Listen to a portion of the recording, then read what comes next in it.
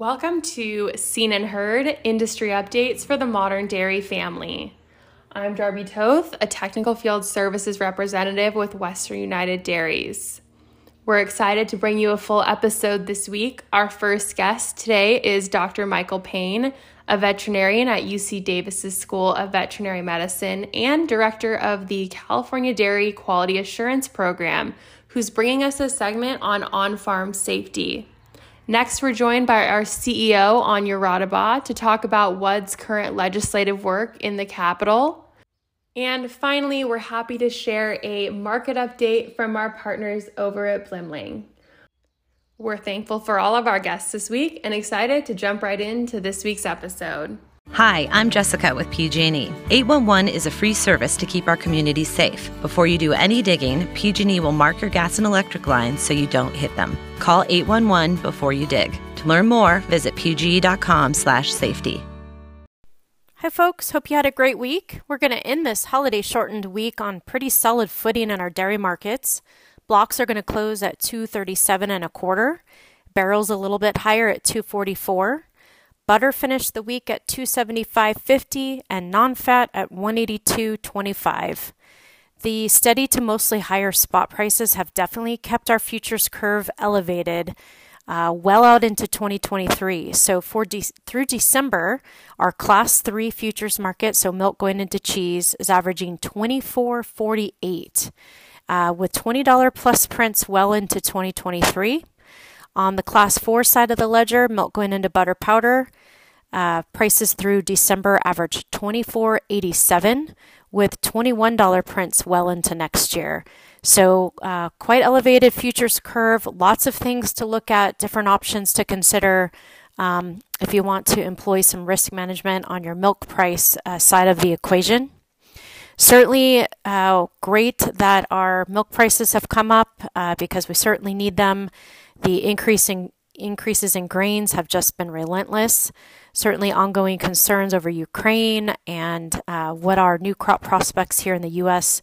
will look like have both corn and soybean markets pretty elevated and very volatile. Looking forward to next week, it's a pretty busy one for dairy reports. We're going to start on Tuesday with a global dairy trade event out of Oceania. I think all eyes are going to be on China's appetite at this auction. The last event 2 weeks ago, we did see reduced participation from China. That led to lower whole milk powder prices out of that auction. And Fonterra did announce they will indeed offer more volumes of whole milk powder for sale at this coming week's auction. We'll follow on Wednesday with the milk production report for March. Keep in mind the year-over-year comps are going to be pretty hard to beat. The U.S. is going to have to beat a plus 2% gain last March, and California will have to beat a plus 1.5% gain last March. I think here all eyes are going to be on cow numbers. Recall in February we did see a shift in trend. We added 3,000 head to the herd, but that still left us down 96,000 year over year. So we're going to be watching to see if we continue to add to the herd and continue to bridge that gap. We'll close out the week on Friday with a cold storage report. Folks there will be looking for signs of how inventory is built from month to month. We were definitely off on a slow foot for butter build, so I think that will be pretty important to see if we were able to bridge the gap at all from February to March, and also if we added any cheese inventories during the month of March at any more aggressive rate or about normal. So keep an eye out for all those reports and reach out if you have any questions. Thank you.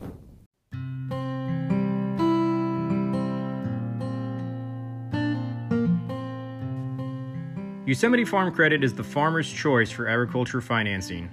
As a farmer-owned cooperative, we are dedicated to serving our neighbors in the agriculture community with financial products and services tailored to your operation and backed with a relationship you can trust.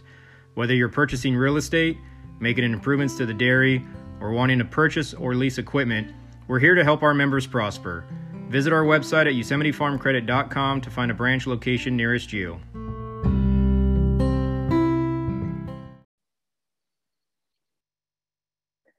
Well, welcome back to Seen and Heard. I'm being joined today by Dr. Michael Payne, a veterinarian at UC Davis's School of Veterinary Medicine and director of the California Dairy Quality Assurance Program, also known as CDQAP. Today, we're going to get started with a question, and that question is just how big is the ag crime problem?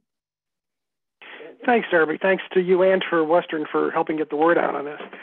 As to how big ag crime is, it's probably will come as no surprise to your listeners that ag theft is a big problem, not just with dairy, but with all of California ag.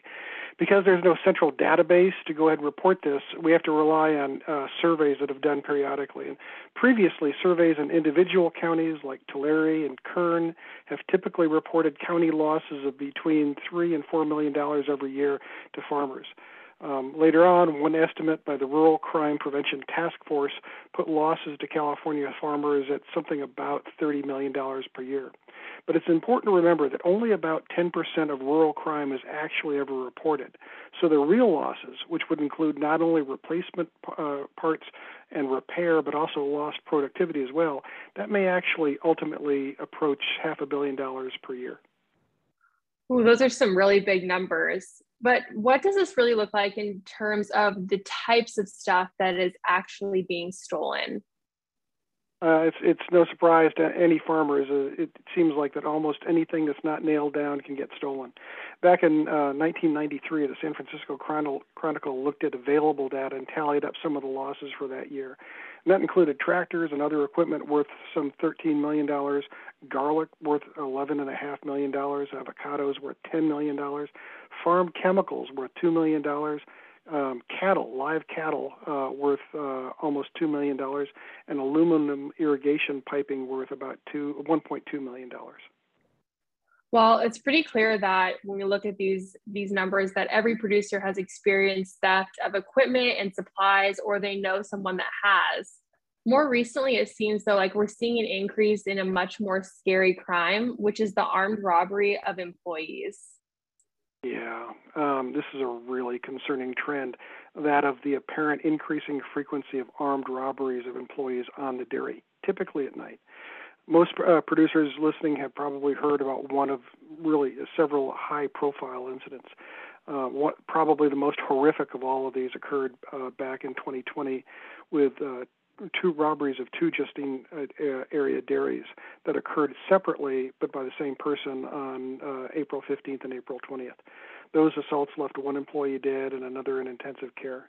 The assailant in those cases was convicted on a variety of charges, including murder, attempted murder, assault, and robbery, and he was sentenced last year to life in prison. Just last year, in October of 2021, there were a rash of thefts from dairies in the Hilmar area. Those included vehicle break-ins and vehicle and equipment theft. There was at least one incident of a robbery where a dairy employee was lured out onto the road, ostensibly to go ahead and assist with a stalled car, and he was subsequently robbed.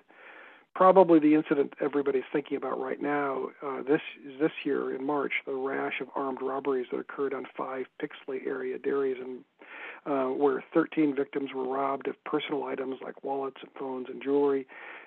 One vehicle was hijacked, but fortunately that stolen vehicle was located by law enforcement, leading to an arrest of 4 suspects. Because gunshots were exchanged during that arrest, all of those suspects will face charges of strong armed robbery, attempted homicide of a police officer, carjacking, and conspiracy to commit criminal felonies. Well, I think we can all agree that this is pretty terrifying. What advice can we give to producers who are worried about protecting their employees? Well, like you, we wanted to get the very best advice as we could, so we went right to the experts, which started with the Rural Crime Prevention Task Force. It's a training and information sharing collaboration of all the rural sheriff's departments throughout the state. We also approached infrastructure security experts from the FBI and from the Department of Homeland Security. And what was their advice for actions to take before a robbery could happen? Well, before a robbery, they recommended first and foremost discuss security with your employees, and this can be part of a regular OSHA training or be scheduled independently. Employees really need to be empowered to go ahead and report suspicious people or vehicles to either the dairy owner or the dairy manager day or night. Because many ag thefts are committed by people familiar with a particular farm's operation, including things like where and how equipment is stored and staffing and payday schedules, it's ideal that employees report persons who are asking security-related questions. It's also useful to make sure that a shift supervisor has access to an office landline phone to report the robberies, even at 2 o'clock in the morning, especially since mobile phones seem to be one of the items that are most frequently stolen. Lastly, in the event that smartphones are stolen, prior installation of a Find Your Lost Phone app may lead law enforcement directly to the robbers. Now, these lost phone apps are free and they're available for both iPhone and Android phones, and most of the newer models already have these apps installed on them. You just have to make sure you activate them. Obviously, you have to activate them before they actually get stolen. And what happens if a producer or employees, they find themselves during a robbery or right after a robbery? During a robbery, the recommendations are really clear and really strong. Employees should comply with robbers' instructions at all times. Trying to go ahead and fight back there's no cell phone or jewelry or wallet that's worth their lives. After the criminals have left, employees should immediately call 911, and they should describe the assailants and the vehicle they were using and the direction that they were traveling when they left. Producers should also reassure employees up front that their immigration status won't be affected by assisting the Sheriff's Department with investigation of these criminals. And lastly, producers can discuss posting a reward for information with the Sheriff's Department locally. You summarized all these recommendations and other recommendations in a CDQAP newsletter, correct? Right. You were good enough to go ahead and post a link to a newsletter article that summarizes all of this on Western United's podcast page. In addition, you've also helped us out by posting a link to a white paper that CDQAP developed with law enforcement on how to deal with specific types of crime, like farm machinery theft, metal theft, fuel theft, battery theft, illegal dumping, drug labs, that sort of thing. And for our listeners, you can access both of these files. Their links will be right in the show notes. So it sounds like CDQAP has some additional plans related to farm and processor security coming up as well. Yeah, we're really excited. We're partnering with the Zenith Company, the Zenith Insurance Company, and various state law enforcement agencies to deliver a virtual workshop and panel discussion to provide details on both dairy theft and dairy armed robbery. This webinar is going to take place on June 8th. You'll see more about that inside the CDQAP and Western's newsletters.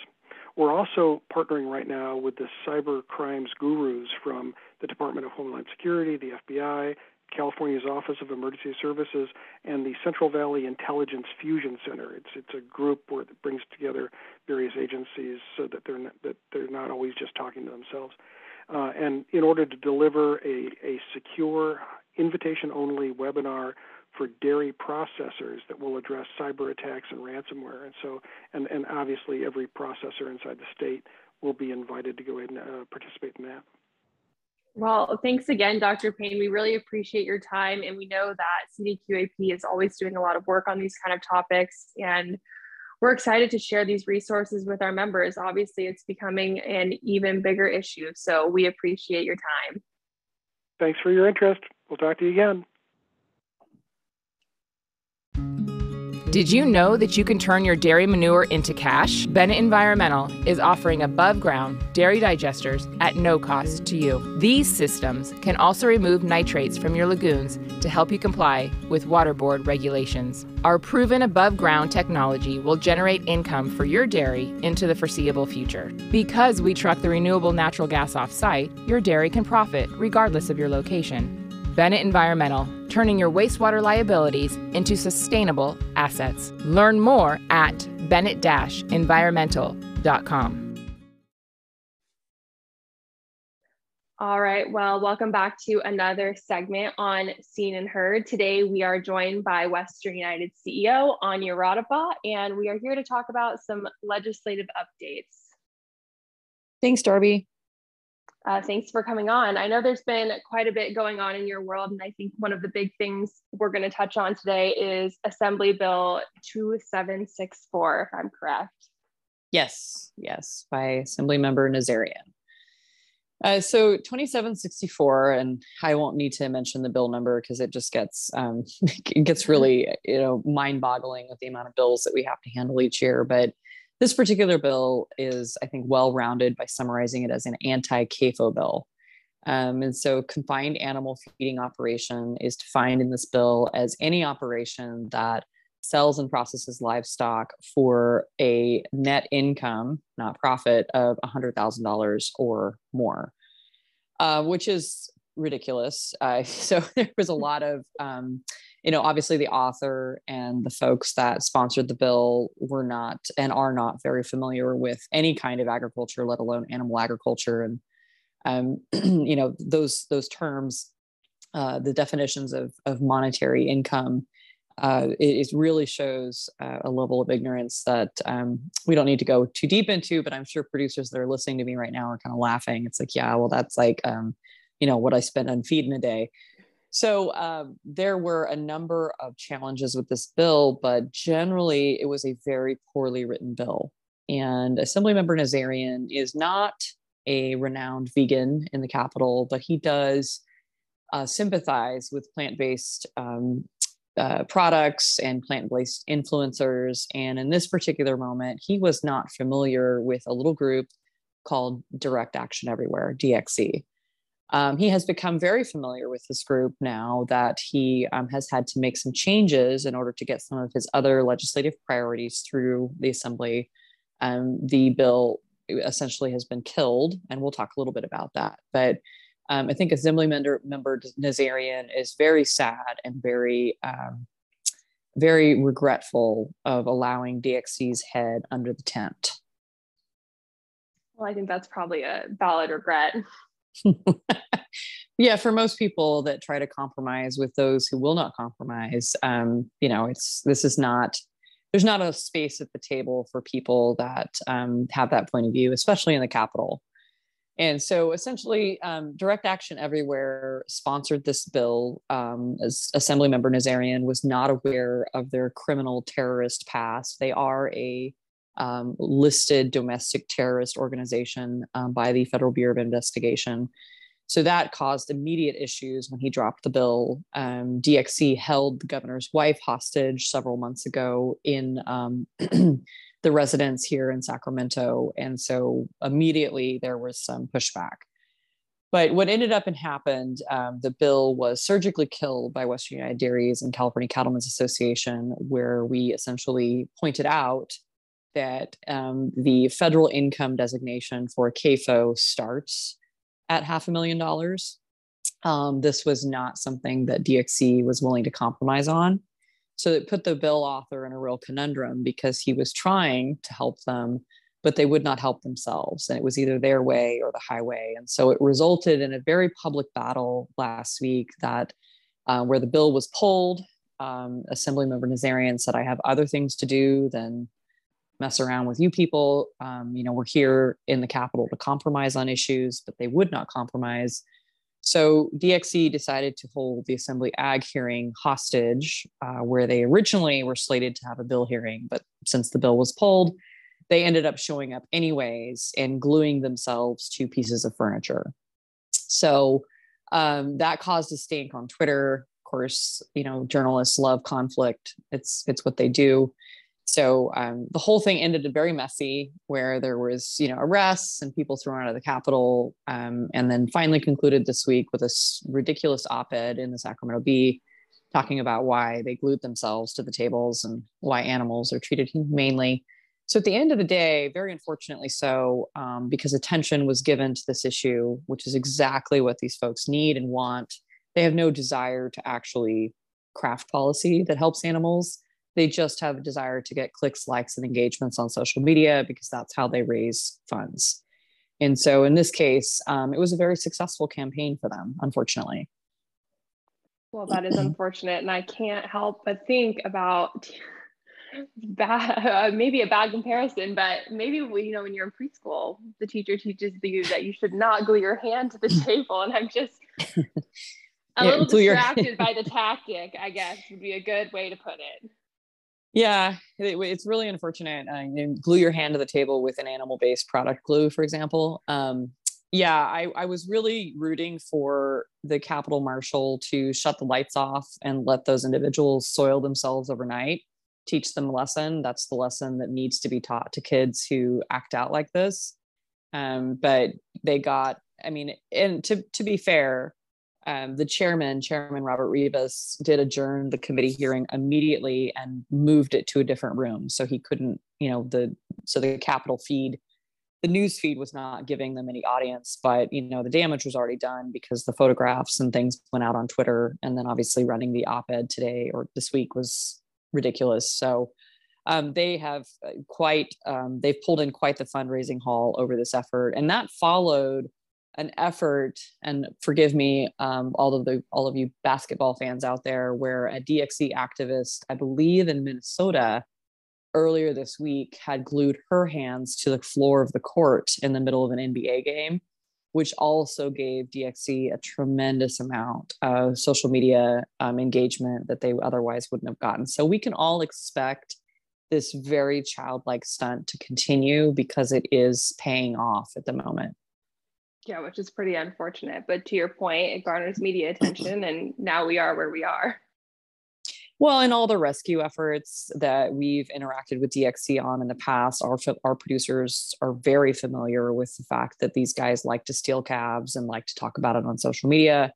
They steal goats, the very famous goat case where Wayne Swing, he's the head activist there. He went to jail over this, and he's now facing a $250,000 fine over stealing this goat. But this is, they're paying the fines with their fundraisers' money. And so there's just not a lot of justice for this space. Which is unfortunate. So we're at this place. We can kind of expect, I would say, unfortunately, these stunts to somewhat continue, but what does this mean really legislatively for us? That's a great question. As much as, we wanted to kind of turn our nose up at this bill, this is the third iteration of a bill like this in 3 years. And so the bill will find its way back next year. Assemblymember Nazarian is retiring at the end of August this session. So it won't be him, but someone else will most likely carry a bill in some form or fashion. And this is all part of the anti-animal agriculture, anti-dairy, plant-based bucket that we're starting to see. And I've mentioned on the podcast before, in 2017, we fought back 6 plant-based bills. In 2018, it was 12. In 2019, it became 13 plant-based bills. This year, we're now and have successfully fought back 18 of 19 plant-based bills. So they're only increasing in their numbers, and they're getting a lot more strategic. This bill was particularly bad because it was written so poorly, but the concept of consolidating the food system is a terrible idea. Our diversity in California is our resilience, and the whole premise behind these plant-based tactics and anti-animal ag tactics of forcing food taboo on large swaths of people in California is an extremely privileged and elitist point of view. And so this bill represents that anathema in a nutshell. And so although the author is retiring from the legislature this year, the bigger play here is really about plant-based school nutrition bills, which he's also carrying 558. We talked about this several weeks ago. Make sure you scroll through the podcast and find that interview. I believe I did it in March. But the plant-based 558 bill that Assemblymember Nazarian is also killing is where so much of Western's energy is going into right now. That bill incentivizes schools to replace meat and dairy products with plant-based products. So incentivize meaning 30 cents per meal per child. So and that's a huge challenge because school districts are often over budget, underpaid. mean, we could certainly have that debate. I'm sure some people would disagree with me on that statement, but it's very hard for a school district to turn down money where in this situation, they are making money by taking the plant-based alternative approach. Doesn't matter if the kid actually eats it or not, right? So that's the trend. And this bill is just, one more just one more needle in that haystack. But I really want to congratulate our government affairs team. Our work with cattlemen's and the Teamsters continues to shine through in these moments. It really helps balance the policy discussion because we are about food access and, increasing diversity. We want to make sure that as many people across the state and across the world really have access to food. So that argument has been successful in each of these situations. But I will say that the anti-animal ag folks are getting much more strategic. They're building their pack, which is not, we've not seen them do that before. They are running vegan activist candidates. So the lady running for Assemblymember Nazarian's seat is a well-known PETA supporter, right? So these are things that, we're watching with intensity. And we'll certainly encourage all of our farmers to stay engaged with Western, stay engaged with our fight, because it's coming. We've just been really lucky fighting it back so far. Well, thank you, Anya. And I'm sure that any of our listeners who have any more questions about this issue or anything else that we are working on legislatively can reach out to you. My pleasure. Always available to talk to our members. Well, thanks again. Have a great weekend. Thanks for listening in to this week's episode of Seen and Heard, Industry Updates for the Modern Dairy Family. We'd like to thank all of our guests this week, including Dr. Michael Payne, Anya Radabaugh, and our partners over at Blimling. If you have any questions or content requests, you can reach out to us at wud.pod@gmail.com. You can also reach Melissa at mlema@wudairies.com.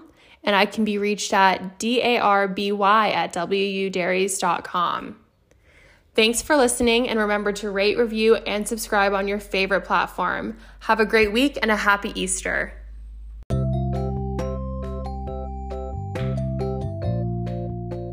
While Western United Dairies respects the varied views of our podcast guests, please know that views expressed on Seen and Heard may not necessarily reflect the positions of the Western United Dairies Board of Directors. Thank you to Western United Dairies' generous business sponsors: Gar Bennett, California Dairy Magazine, Farm Credit Alliance, F&R Ag Services, Moss Energy Works, Bennett Environmental, PG&E, and Yosemite Farm Credit. We appreciate our sponsors and thank them for their continued support. If you'd like more information on how to sponsor Western United Dairies or this podcast, please send us an email at info@wudairies.com. That's info@wudairies.com.